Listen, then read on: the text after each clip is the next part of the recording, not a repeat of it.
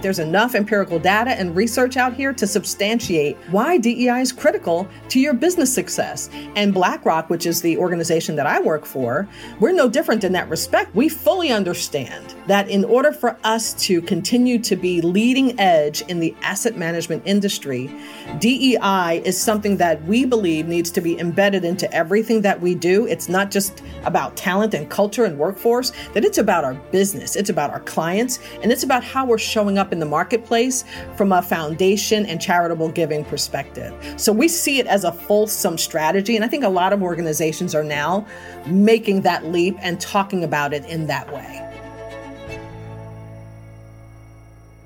The Pathfinder podcast is presented to you by Enserada. Enserada is the modern deal and virtual data room technology designed to make M&A, capital raising, divestments, restructures, and IPOs as simple as possible. Since 2005, Enserada has been trusted in over 24,000 transactions and powered over $1 trillion worth of deals. Enserada is a secure space that includes workflow tools, AI-powered data rooms, built-in question and answer and integration frameworks. It's the data room trusted by modern deal makers. You can start for free today at Enserada.com. You know I like a winning team, so say it with me, Enserada.com for your next winning outcome. Welcome to The Pathfinders, the Modern Dealmaker series brought to you by Enserada. Now here's your host, Dhani Jones. Welcome back, everybody, to The Pathfinders, presented by Enserada. I'm your host, former NFL player, investor, and entrepreneur, Dhani Jones. Today, I'm joined by the managing director and global head of diversity, equity, and inclusion at BlackRock, Michelle Gadsden-Williams. Michelle is responsible for further strengthening and accelerating the company's effort to foster an inclusive culture and joined BlackRock with more than 25 years of experience as an advocate for equality within corporate America. She's a thought leader around diversity and inclusion and the author of 2 books, Climb, which tells the story of her journey up the corporate ladder, and her latest, Driven by Intention, a game-changing guide for women who want to transform the way that they work and create their own success. Michelle is a seasoned diversity practitioner with experience working in the consumer goods and pharmaceutical industries before transitioning to financial services. She joins me now to talk all about her amazing career, making the workplace more equitable, and the impact that social responsibility is having on the industry.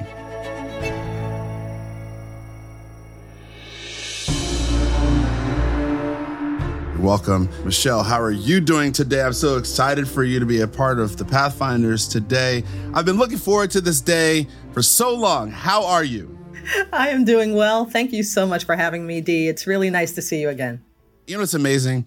As we've gotten to know each other, you've told me so many different stories about how you made it to where you are, but most importantly, how devoted you are to, fostering a more diverse and inclusive work environment. And I'm curious, what's one of the biggest moments or events in your early life that influenced the path that allowed you to choose your career and where you are? Because you could essentially do anything if you wanted to. It's an interesting question. And I'm going to start with saying that I didn't necessarily choose this work. This work chose me. And one of the things that I typically say to people is that there are some of us in a corporate arena who have an easy go of it where you can take the proverbial elevator up to the C-suite, and others not so much. We have a different path. We have to take the stairs with a backpack and no air conditioning. And when you get to the top of the stairs, the door is locked. So the question becomes, what are some of the kinds of things that we need to do in order to get people to open that door for us, allies and champions and others? And so that was fascinating to me in terms of my career, which started 30 years ago. I started in consumer goods. I then transitioned to big pharma, professional services, and now financial services. So I kind of made the rounds. I've also lived in a number of different countries in terms of my career. I've lived in Hong Kong and Switzerland and Istanbul, Turkey. So I knew that whatever it was that I was going to do, it had to have purpose and it needed to have impact. And so this notion of equality, social justice, leaving workplaces in better condition than when I arrived, that was really the foundation of my work. And so when I say that this work chose me, I didn't necessarily choose it. I started my career in marketing. My father's a retired marketing exec. I was replicating his career instead of carving out a niche for myself. And so I then, after a few years, said, I like what I'm doing. I don't love it. And so I decided to leave the company I was working for work for another company that allowed me to make rotations throughout various business functions from marketing, HR, finance, advertising, all the way around the organization. And my last stop was in strategic planning, organizational development, and HR. And my assignment was at that time to create an affirmative action diversity strategy for that company. And so after 6 months of research and going to the best and brightest thinkers around this work, I fell in love with the premise of creating workplaces that add value, where every single individual can realize their ambition and potential. And I really wanted to take part in that because it was appeasing both sides of my brain. It was the analytical side, but it was also, I love people. And so to help them realize what's possible and their ambition, that's essentially how I fell into diversity practice. And so I've been doing this work ever since. I fell into the work. I've been doing it ever since. And I love what I do. But I think the foundation of it all is leaving these workplaces in better condition than when I arrived. I like that analogy of that stairwell when you're just climbing up the back, back staircase, and you got this backpack. And for some reason, at the first floor, it feels like it weighs like 10 pounds. And then by the time it gets to like the 100th floor, you got like, 250 pounds in your backpack. You have no water, you have no food, and it's sweltering hot. And all of a sudden, you're just like pushing on that door, trying to get in, and it's locked. So in that situation, do you go back down? Or do you have to try to figure out how to MacGyver that situation? And what was the lesson that gave you the tools to kind of figure out how to use bubble gum and piece of paper and tools that you have to jerry-rig in order to find your way through that door? Or was it just a communication plan to allow somebody else on the other side to kind of find a way to open the door for you and not make a loud sound? So I think it's a combination of all of what you just said. So I think I've MacGyvered it. I think that I've just been chameleon-like. I've adjusted in some cases. I think it requires all of those things. But I think the undergird of everything that I'm saying is that we each have a different experience. And some of us have an experience that ebbs and flows, and some of us has the twists and turns. But with every step that you take to get toward your North Star, whatever that is, you get that much closer to achieving your highest aspiration, whatever that is. And I think that you need to call it out. You need to speak your North Star into existence. And so when I talk about the climb, when I talk about the stairs and the backpack and all of those kinds of things, that's how I describe my own personal and professional career journey as a woman of color. I think my journey might have been a little different than some others. So at any rate, I think to ascend wherever you are in whatever organization or whatever industry you work in, I just believe in telling the unvarnished truth of how I got there. And so my first book, Climb, that you referenced, speaks to that. It speaks to the fact that, yes, I've had a wonderful career, but there were some situations. There were some missteps, mistakes, mishaps that have happened along the way. And I believe in complete vulnerability. If I'm going to tell a story, I'm going to give you the unvarnished truth, my truth. And so that's what that book did. And so I just wanted to focus on really addressing and dissecting obstacles and offer pragmatic solutions to individuals, especially the next generation of talent, because none of this is easy. And it looks sexy from the outside, but I think when you come in from the outside and you try to carve out a niche for yourself, it requires work, a lot of work. And you were doing this before it became a popular idea in the boardroom. I mean, the notion of diversity and inclusion has been around since the 70s, right? A lot of people don't know the historical context of it when it relates to the government and so on and so forth, and supplier diversity and working with minority-held businesses. I mean, it's been a long story that has evolved in several different ways, and it's had a popular rise, and then it's also had its challenges along the way, but then it also kind of started to come back and then teeter off, and then George Floyd changed everything. It became a stronger dialogue, and more companies started to kind of think with intention. But before, in the time as you were moving towards that direction and working in that area, how hard was it? And who were some of the people, or what were some of the situations that became turning points for you that allowed you to kind of feel as though you were willing to still make that climb? Because sometimes, you get up against the door, and I'm talking about the 100th floor, and you're not just climbing 100 flights of stairs. You're climbing 200, 300, 400 flights of stairs, and it's not a 200-pound backpack. It's a 400 or 500-pound, it's a 1,000-pound backpack. So there had to be someone along the way, and I talk about this all the time, to my friends about, in football, when you play the game, you're surrounded by a team of people. And when you transition from the game, you still have to have another team of people that's going to take you along that journey, or else you're not going to transition at all. And that has to do with any type of thing, moment, or person that needs transition. You need people around you. So who are the people that helped you carry your bag? What was the moment that allowed you to know that the bag was worth the weight and the climb was worth the journey? Well, I want to go to the first part of your question in terms of how this work has evolved over the years, because as you can imagine, in 30 years when I first started, this was really about affirmative action. It was a head count exercise. How many women, how many people of color, how many individuals with disabilities? So it was more about that. And as I take a step back and reflect on the evolution of DEI in 30 years, I think we've gone from what I've described as we're now in a movement. It's no longer a moment in time where we are reacting in real time to what transpires in society. So I continue to be impressed and, more importantly, inspired by the unwavering leadership, the steadfast commitment that I've seen in these multinational organizations over the past few years. I've seen movement with a real sense of urgency around issues pertaining to the workforce and culture. And all of these things lead to the success. These are all key performance indicators. So I've been impressed by the relentless focus to ensure that DEI is not just simply about doing the right thing or the nice thing to do, or relegated to just the optics of what diversity represents.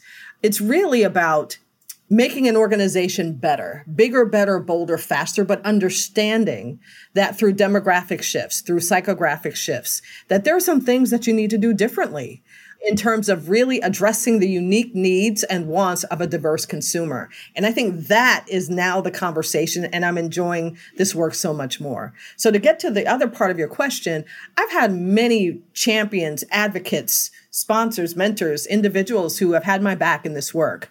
And I would have to admit that I don't believe that I would sit where I am currently had it not been for some of the wonderful CEOs that I've had the pleasure and the honor to work with and for around this work.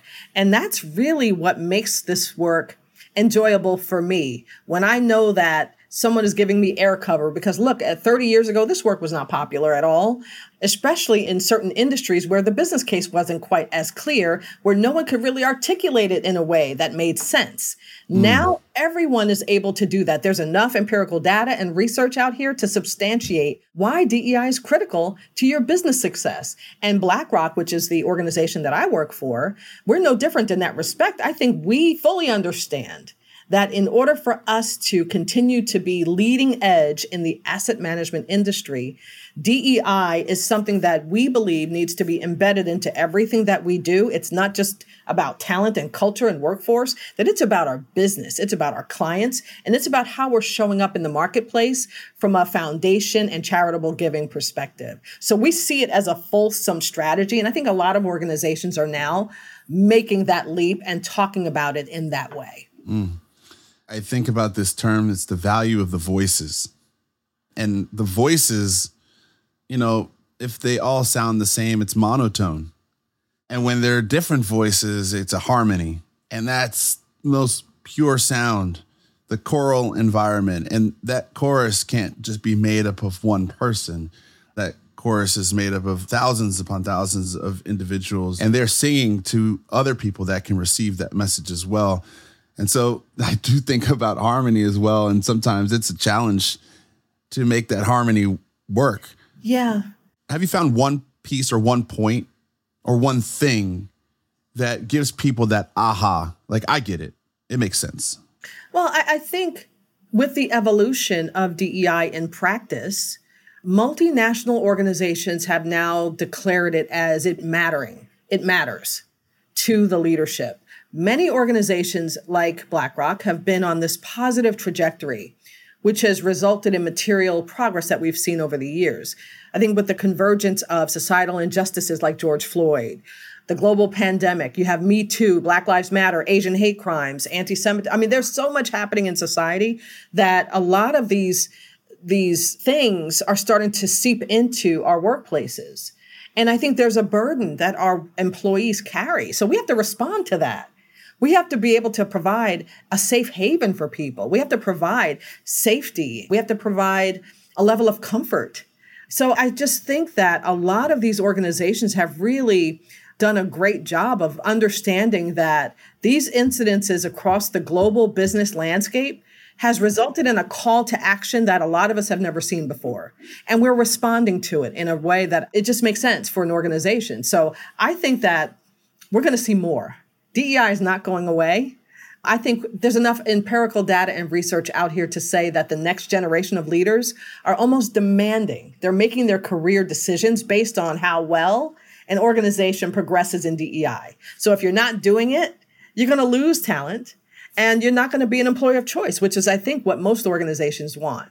So I think this is an evolution, but I like where we are today versus 30 years ago when I started. I think it's more of a strategic conversation. That it's unfortunate that these incidences that I mentioned earlier have had to occur in order for some industries to get on board. But I'm happy that we're here and we're making progress. But there's still much more work to do. I just want to make sure that that point is clear. There's still a lot more work to do. You got me on your side in terms of there being the need for more work to be done. And I'd imagine, from Phillips Van Heusen to your work within the pharmaceutical industry of American Novartis and now BlackRock, it all showed up differently. And the boardroom might have taken a little bit more time and maybe still is in the same place it was to sort of appreciate the notion of diversity and how that should show up. When you think about the world of BlackRock, when you think about sort of your perspective on companies, you mentioned a couple of times, obviously from an international understanding, how does it translate overseas, right? Because I think about it all the time, here in America, oftentimes we're focused on what we're doing, but maybe with global intention, it becomes sort of a normalized discussion, or maybe it already has become a normalized discussion and we just take a little bit of time to catch up. Yeah, an effective DEI strategy, in my view, is one that is global with local relevance, depending upon the geography or the country or the local legislation.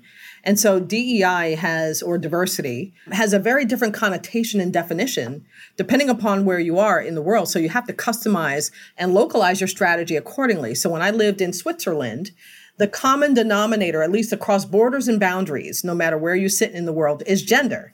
Women make up 50% of the world's population, so gender is a common thread. And then there are other facets or subsets of diversity that we also take into account, like generational diversity. It could be religion. It could be your sexual orientation. It could be ability or disability. So there's so many other dimensions of diversity that we have to take into account, but you have to customize your strategy depending upon the needs of that particular country or geography.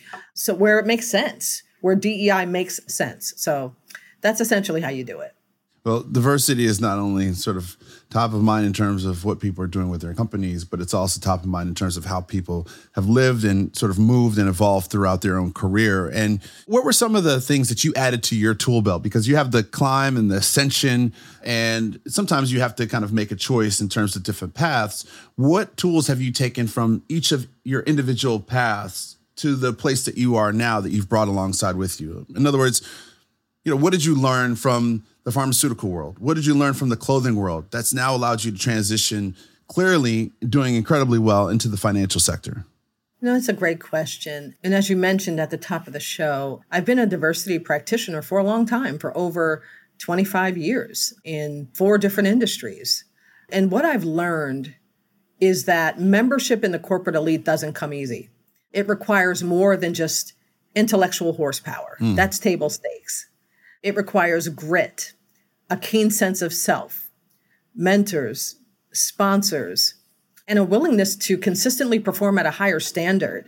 And you know how the old saying goes, I'm not sure if this was told to you in your family, but certainly in mine, you have to be twice as good, twice as smart, and you have to be twice as talented, and you might get half as far as your peers. So my parents had a very high expectations for themselves.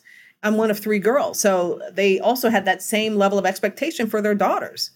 And so I've consistently challenged myself to keep up, to push myself, to strive to do my best and to compete with the best and the brightest. And this is how I approach my work every single day, because I knew that as a woman and as a woman of color, that I was competing in systems that wasn't necessarily built for individuals who looked like me.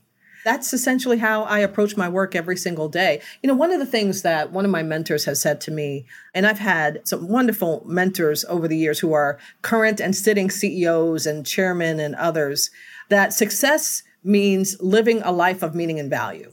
And a mentor told me once that passion fuels success and that success fuels passion. And so my passion is the full force of energy that I give to the work of DEI every single day. And so my passion is my why and my purpose is my conviction. And they're definitely intertwined. And so my passion is developing the next generation of leaders to realize what's possible for them and to realize their full potential and to envision what's possible for them. And it's up to me as a CDO to make sure that I make the possible possible. So there's a CEO that I used to work for a few years ago who used to say, if your dreams don't scare you, they're not big enough. And I think that that's so true. So that's one of many lessons that I've learned over the years and that I carry with me every single day. Would you say my passion is my purpose and my conviction? Yeah, my passion is my why and my purpose is my conviction. Woo! And they're definitely interlinked. And one of the other things I would say is my father, from the time I could probably speak, I'm an identical twin, as you know, and I have a younger sister. My father, how do we know it's not her and it's just you right now? I think you would know the difference. But at any rate, my parents believed in what I would call or describe as unrelenting straight talk. And what that means is every morning as my sisters and I would prepare to go to school, my father would ask us the same three questions. So girls, what do you want to do? What do you want to be? Where do you want to go? And so these are sophisticated questions to ask kindergartners. Every morning before you went to school? Every morning without fail. He's 82 now and he just asked me yesterday and I'm approaching mid-50s. So This was his way of teaching us the importance of articulating and expressing our thoughts in a very clear, concise way. And so, one of the things that Dad used to say to me is, we are not here on this earth to occupy space. We're here to make a difference. And it's up to each of us to determine what that difference is. And for me, that difference is the work that I do in diversity, equity, and inclusion every day. And so I do it with courage. I choose courage over comfort. I'm that constructive disruptor. I am that person in the room that is going to, there's this, if you can see on my wall here, it says consensus makes you comfortable, dissent makes you stronger. I believe that every day. And that's how I show up every single day to do the work that I do. And it's large scale transformation work. It's change management. That's what this is. I'm trying to think about all the things my mom talked to me and my dad talked to me about before I went to school. I think they only just said, did I do my homework? Well, they asked that too. My parents, trust me, Southern parents, they were like, okay, did you do your homework? Maybe my mom or dad said some other things, but I don't know if it was the same three things. I think that's really, really important. I think everybody needs to be able to regroup every morning before you wake up and go do whatever you do, right? Set your intention on the day. And I think that's, my opinion in terms of how your father sort of kicked off the morning by making sure that your intention, and now you're continually doing that. And in our podcast, we like to get inside the minds of leaders and innovators like yourself that transform the space that they're in. And I think, to your point, those are the key operating principles that you have as a leader. Are there any more, right? Are there any specific things that you've had scribed across the top of your walls in your office that you think about day in and day out? Or are there things that you've added to the list that your father mentioned to you every morning that now you say to yourself every morning? A couple of things. They say he who dares greatly. And I've made a commitment to myself and to the workforce that I have the pleasure of operating in every single day. My work matters. My voice matters. And so I'm not going to sit in these rooms and stay silent. I'm going to speak up. I'm going to live boldly. As I mentioned earlier, and I'm a student of Brene Brown. I love her. And she has a podcast and books and all of that. I choose courage over comfort in my line of work. I'm going into the sandstorm. Just give me a pair of goggles. I'm going in. So you have to approach this work with a sense of optimism, with a sense of conviction, with a sense of purpose. Because if your purpose is not clear, no matter what field you go into, if your purpose is not clear, the likelihood or the chance of you being incredibly good at what you do, I think is greater when you know why you're there. I know why I'm here at BlackRock. I know why I chose DEI as a career path. I just think that if your dreams and your aspirations don't scare you, they're not big enough. I knew from the time I was 7 years old that I was going to be an executive. My father is a retired executive. My mother's an entrepreneur. So I saw the suits, my father would wear tailored suits to work every day. So I saw the briefcase and I said, I want some of that. I just didn't know exactly what industry I wanted to go into. But all that I knew is that I had a unique perspective, and I knew that I had a voice that needed to be heard.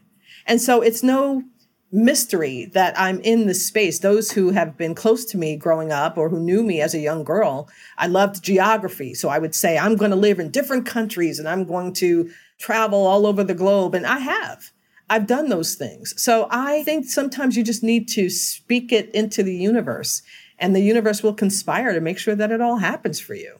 Well, it's happening, and it will continue to do so. And I just recently saw, one of your LinkedIn posts talking about Hispanic Heritage Month and what BlackRock is doing and expanding its relationship with, management leadership for tomorrow. I think, was it by signing Hispanic Equity and Work Launch Partner? So, Yep. What can you tell me about this initiative? Because I think that a lot of companies have these initiatives, and not everybody's able to fully conceptualize what that means and how that shows itself in both the business and also in the industry.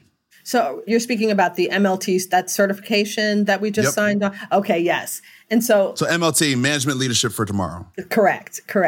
And what I like about what John Rice and his team is doing at MLT, and what really differentiates, I think, what they're doing, is they're intentional about making sure that their partners, the firms, the companies that sign up to do this, are not just engaged in a conversation, but that they really understand what they're solving for with that particular population. So they take you through like a rigorous assessment. They ask you a lot of questions. They comb through all your practices and policies and all the things that you claim to be doing in DEI, and they hold you accountable to that. So they look at things like the representation of your workforce. They look at things like compensation practices. They look at things like, how do you promote a more inclusive work environment? Your business practices like supplier diversity and your charitable giving. So they comb through all of it, and they rate you based on that. I think it's a wonderful opportunity for a corporation to sign on to have this third-party vendor hold you accountable to living up to the promise. So that's another mechanism for us to hold ourselves accountable. And we do it in a very public way. So I think it's a wonderful partnership that we're certainly proud of. And just as proud of that, I'm sure you're proud of the work that you did testifying in front of Congress. I mean, I even know this. I mean, I know you, and you're prepping for a podcast, just to try to figure out, oh my gosh, like the deep dive into Michelle's mind and her own experiences. And I find out that you testified in front of Congress Financial, Services Subcommittee. I mean, I'm just riding on a plane last night, and I just figured out what a bureaucrat is, let alone you're testifying in front of Congress. Yeah. What was that experience like, and how did you prepare for that? Well, that was one of the most profound experiences that I've had in my entire career. So the House Financial Services Committee, House of Representatives, they called all of the CEOs from the large asset management firms to the White House, to the Hill, to share our diversity strategies, and they would give us feedback on what we're doing. So our chairman and CEO, Larry Fink, was not available that day, and so I was asked to do it for the firm. Wow. And so I did. And so I talked through our strategy, all of the pillars of our strategy. I talked about the things that are going incredibly well from a DEI perspective, but I also talked about areas of opportunity improvement for the firm. And they gave us feedback in real time. As an industry, it wasn't any particular slight against any company that was presenting. It was, as an industry, you all can do more and do better, and they're holding us accountable to that. As a matter of fact, just this week, I will be presenting an update since that December 7th discussion last year. So, these are the things that, we're proud of. We are here to talk about the things that we're doing. We have nothing to hide. As a matter of fact, we're one of a few firms that's going through a racial equity DEI assessment right now. And so we're the only asset management firm that has signed on to do a full comprehensive assessment on racial equity and DEI. And so we're in the throes of that right now. And so we're in an incredible spot. I'm really proud of this firm. I'm proud to work for a firm that is this invested in the work that I do every day, because no one wants to waste their time. There's no indifference here. We are steadfast in doing the right thing. And so I'm really proud to work for this organization and the leadership along with it. Now, I know you don't get nervous, okay? I know that because you've been preparing for these moments since you were 7 years old, so you don't get nervous. Playing football, I didn't get nervous going on the field, but I definitely got an increased heart rate, right? And I definitely had to kind of go through my own self-speak to make sure I was on point and ready to rock. Do you go through that same type of scenario when you're in that moment? I mean, Larry's out, Michelle's in. You're going to the hill. I mean, going back to climb to the top of the stairs. It's hard. Yeah. And sometimes you get into these moments where you're slightly uncomfortable. You mentioned this before, right? But you got to work through these uncomfortable moments in order to sort of achieve the goals that you have for yourself. So how do you kind of get through that time when you're sitting there? And what was some of that self-speak? There's no imposter syndrome that lives here, at least with me, where I will sit and question where I am, what I'm doing, how I got here, or to sit in the seat that I sit in for this firm or any other firm that I've worked for over the years. So I approach my work with a level of confidence. If I don't know this work, I'm a student of DEI. I've grown up in it. I've been mentored by some of the best and brightest thinkers on DEI. I presented at the White House. I presented at MIT and some of the top schools on the planet. If I don't know my craft, and if I'm sitting across from these people, then shame on me. So it's all about preparation. And so I took the time to really just upskill myself in terms of the current state of play in DEI from a research and empirical data perspective. I went into it saying, okay, I'm just going to go in there and I'm going to be vulnerable. I'm going to say, this is what we're doing well, but there's still an opportunity for us to do more. And there's still an opportunity for us to do better in these areas. So I think if you go in with that mindset of, I'm going to do my best, that's all that's expected of me. Of course, you're going to give the unvarnished truth because you're testifying, and just tell it the way the story needs to be told, and in a way that's compelling and in a way that makes sense for a layman person, because it's easy to get caught up in jargon and all those kinds of things. So I think it was really just about preparation. And so that was a proud moment for me, and one that I will cherish for the remainder of my working career. So you're saying you weren't sweating at all? Like nothing? I didn't say that. You were. I'm not saying that. Unvarnished truth. Straight to the point. I know you were nervous. I was nervous, but I also felt prepared. But you owned it. I did. I owned it. I felt prepared. I felt confident in what I was saying. And I just didn't go off script. I had the script in front of me. I have the script in my head. And as long as you stick to the facts, you should be good. I love that. I hope everybody, while they're listening, they're, as I always say, you got to take notes. Yeah. Michelle is dropping dimes everywhere. And as we're coming to a close, two questions. One, just specifically to BlackRock. When we're thinking about the investing world, as an individual, as a collective out there, how should we be thinking about the importance of diversity, equity, inclusion when it comes to making investments? That's one. And then I want to, plug your book and then get a last second thought as well.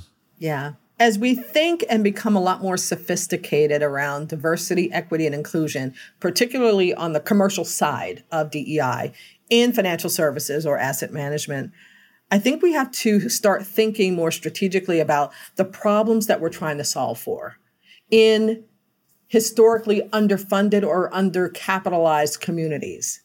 How do we bridge the wealth gap? Like, those are the big questions that I think we should be asking ourselves.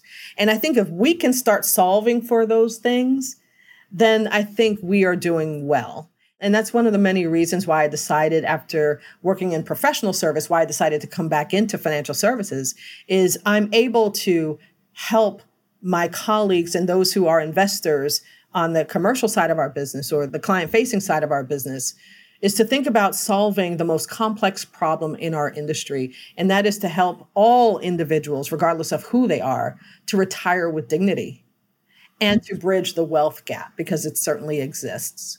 And I also want to go back to, if I may, you had asked me earlier about lessons that I've learned along the way. And there are a couple of things that I want your listeners to understand is that I've had a wonderful career.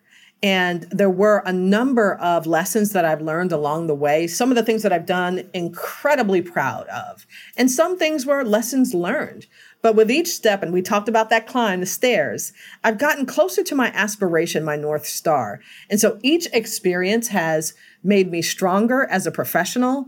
And nonetheless, I didn't make it here by myself. I had a very strong ecosystem of individuals who have helped me along the way, from a spouse to my family and friends, mentors and sponsors. But there are a couple of things that I want to say is that with every misstep or mistake that's happened, that has been for my betterment. That has helped me to grow. The things that have happened to me have just made me a better professional, because you won't make the same mistake twice. At least most people don't. I see the good in all things. And each experience is a roadmap that has allowed me to just stretch and grow and learn. And I enjoy learning and upskilling myself. And every confusion is insight. Every fail is a step in the right direction. Every risk is a reward waiting to happen. So I'd say, there are going to be good days. There will be bad days, but stay the course and forge ahead. You can do it. Now, you talked about your book, Climb. Yes. Empowering women in the workplace is an important issue to you, and your latest book, Driven by Intention. Yes. Give a nice little plug. Is now available wherever people get their books, and it's a guide for women who want to transform the way they work and create success. So, it's a guide for men and women. Men and women. Okay, so tell us a little bit about that book. Yes. You've given so much advice. Is there any more advice that you'd like to give to women and men about, climbing higher, especially on the corporate ladder? Yeah, the advice I would say is reach back, pull others along. This is not about you and you alone. I believe that it is my indelible responsibility to ensure that another person succeeds. And so I believe that it is my role to guard, protect, champion, advocate, mentor, sponsor, whatever it is my responsibility to ensure that every single individual can realize their ambition, and whatever things or policies or processes that I can put in place to ensure that that happens, then I'm doing my job. And no rolling up of the drawbridge once you've crossed. I've seen that movie before. I've seen that movie before. Some people, they make it across to the other side. It's like victory, and they put the stake in the ground, and there you go. Pull others along. Don't roll up the drawbridge once you've crossed. You make sure that there are others that also have an opportunity to make it across to the other side along with you. So we always like to end the podcast by asking, what is a story, or what is your favorite deal or celebratory meal? We call this meals and deals. So tell us a story of your favorite deal and celebratory meal. Favorite deal is when I decided to retire early a few years ago to start my own consultancy practice called Ceiling Breakers, which I've since sold that practice to another firm. And I celebrated with a meal. I enjoy seafood, so any meal that involves seafood, shellfish of any kind, I'm all in. Well, Michelle, thank you so much for your sage advice, your leadership, keeping the bridge down so that so many others can cross, as well as leaving a legacy in written context so that people can continue to study the work that you've laid the pathway in, diversity, equity, and inclusion. And I think it remains to be said that your father, albeit at 82, as he's listening today, is going to be asking you those three same very questions every morning. And I think everybody else should be asking themselves as well as their family members too. So congratulations on all your success at BlackRock. And thank you so much for joining us today on The Pathfinders. Thank you. Always a pleasure to talk to you, my friend. Thank you.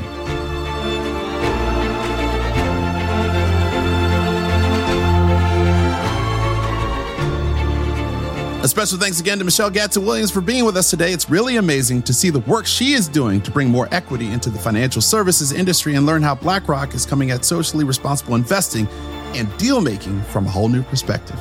If you're enjoying the Pathfinders, please make sure to leave a review so more people can find the show. Until next time, I'm Dhani Jones, and this has been the Pathfinders, presented by Ansarado.